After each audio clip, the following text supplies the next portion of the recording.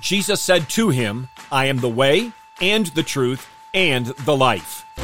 No one comes to the Father but through me. If you have come to know me, you will know my Father also. Let me hear you!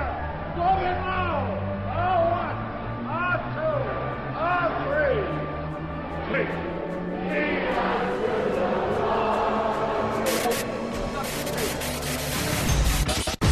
Welcome to In the Bullpen, Up and Ready, a ministry of developing contenders. The call has come.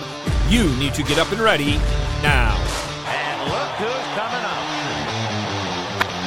High fly ball into right field. She is gone! After his prologue, John takes us day by day through the early ministry of John the Baptist.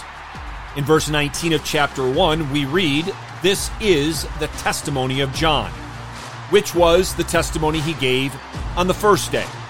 In verse 29, we read, "The next day," which would be day 2. In verse 35, again the next day, John, which was the third day.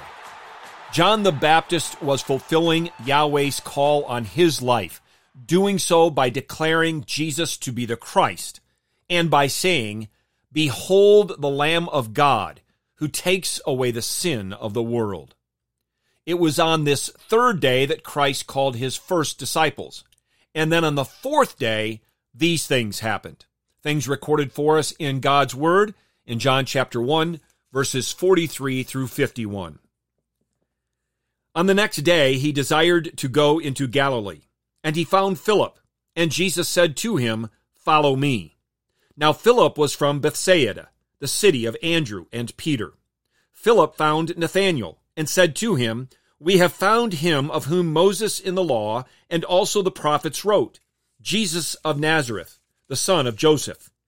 And Nathanael said to him, "Can any good thing come out of Nazareth?" Philip said to him, "Come and see." Jesus saw Nathanael coming to him, and said about him, "Behold, truly an Israelite, in whom there is no deceit." Nathanael said to him, "From where do you know me?" Jesus answered and said to him, "Before Philip called you, when you were under the fig tree, I saw you." Nathanael answered him, "Rabbi, you are the Son of God. You are the King of Israel." Jesus answered and said to him, "Because I said to you that I saw you under the fig tree, do you believe? You will see greater things than these." And he said to them, "Truly, truly, I say to you, you will see the heavens opened and the angels of God ascending and descending on the Son of Man." The verses preceding our text tell us 2 disciples of John the Baptist heard him speak and then followed Jesus. One of those was Andrew, Simon Peter's brother. Andrew then went to find his brother and told him they had found the Messiah. When Andrew brought Simon to Jesus, Christ said to him that he would be called Peter. When we come to Christ, he makes a change in us. Our passage opens with, "on the next day."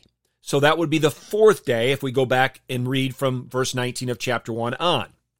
And we read that Jesus found Philip and said to him, "Follow me." Philip heeded the call, and then, like Andrew, went to tell others. In this case, Philip found Nathanael, and like Andrew, said they had found the Messiah. But the way Philip said this is significant.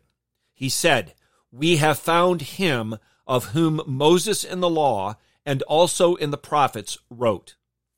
Just another reminder given to us in the New Testament that the Old Testament, just like the New, points us to Christ. John's gospel conveys this message throughout. The message that Jesus is the fulfillment of the Old Testament promises. Nathanael's response to Philip, I find at least to be interesting. He was skeptical that anything good could come out of Nazareth. I, for one, appreciate the blunt honesty of Nathanael, and I believe Christ did as well, referring to Nathanael as an Israelite in whom there is no deceit.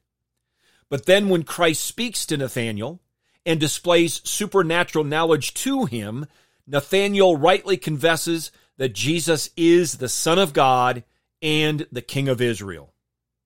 Our text and chapter 1 ends with Jesus declaring himself to be the access between God and man. Referencing Jacob's dream in Genesis 28:12, Jesus is its reality.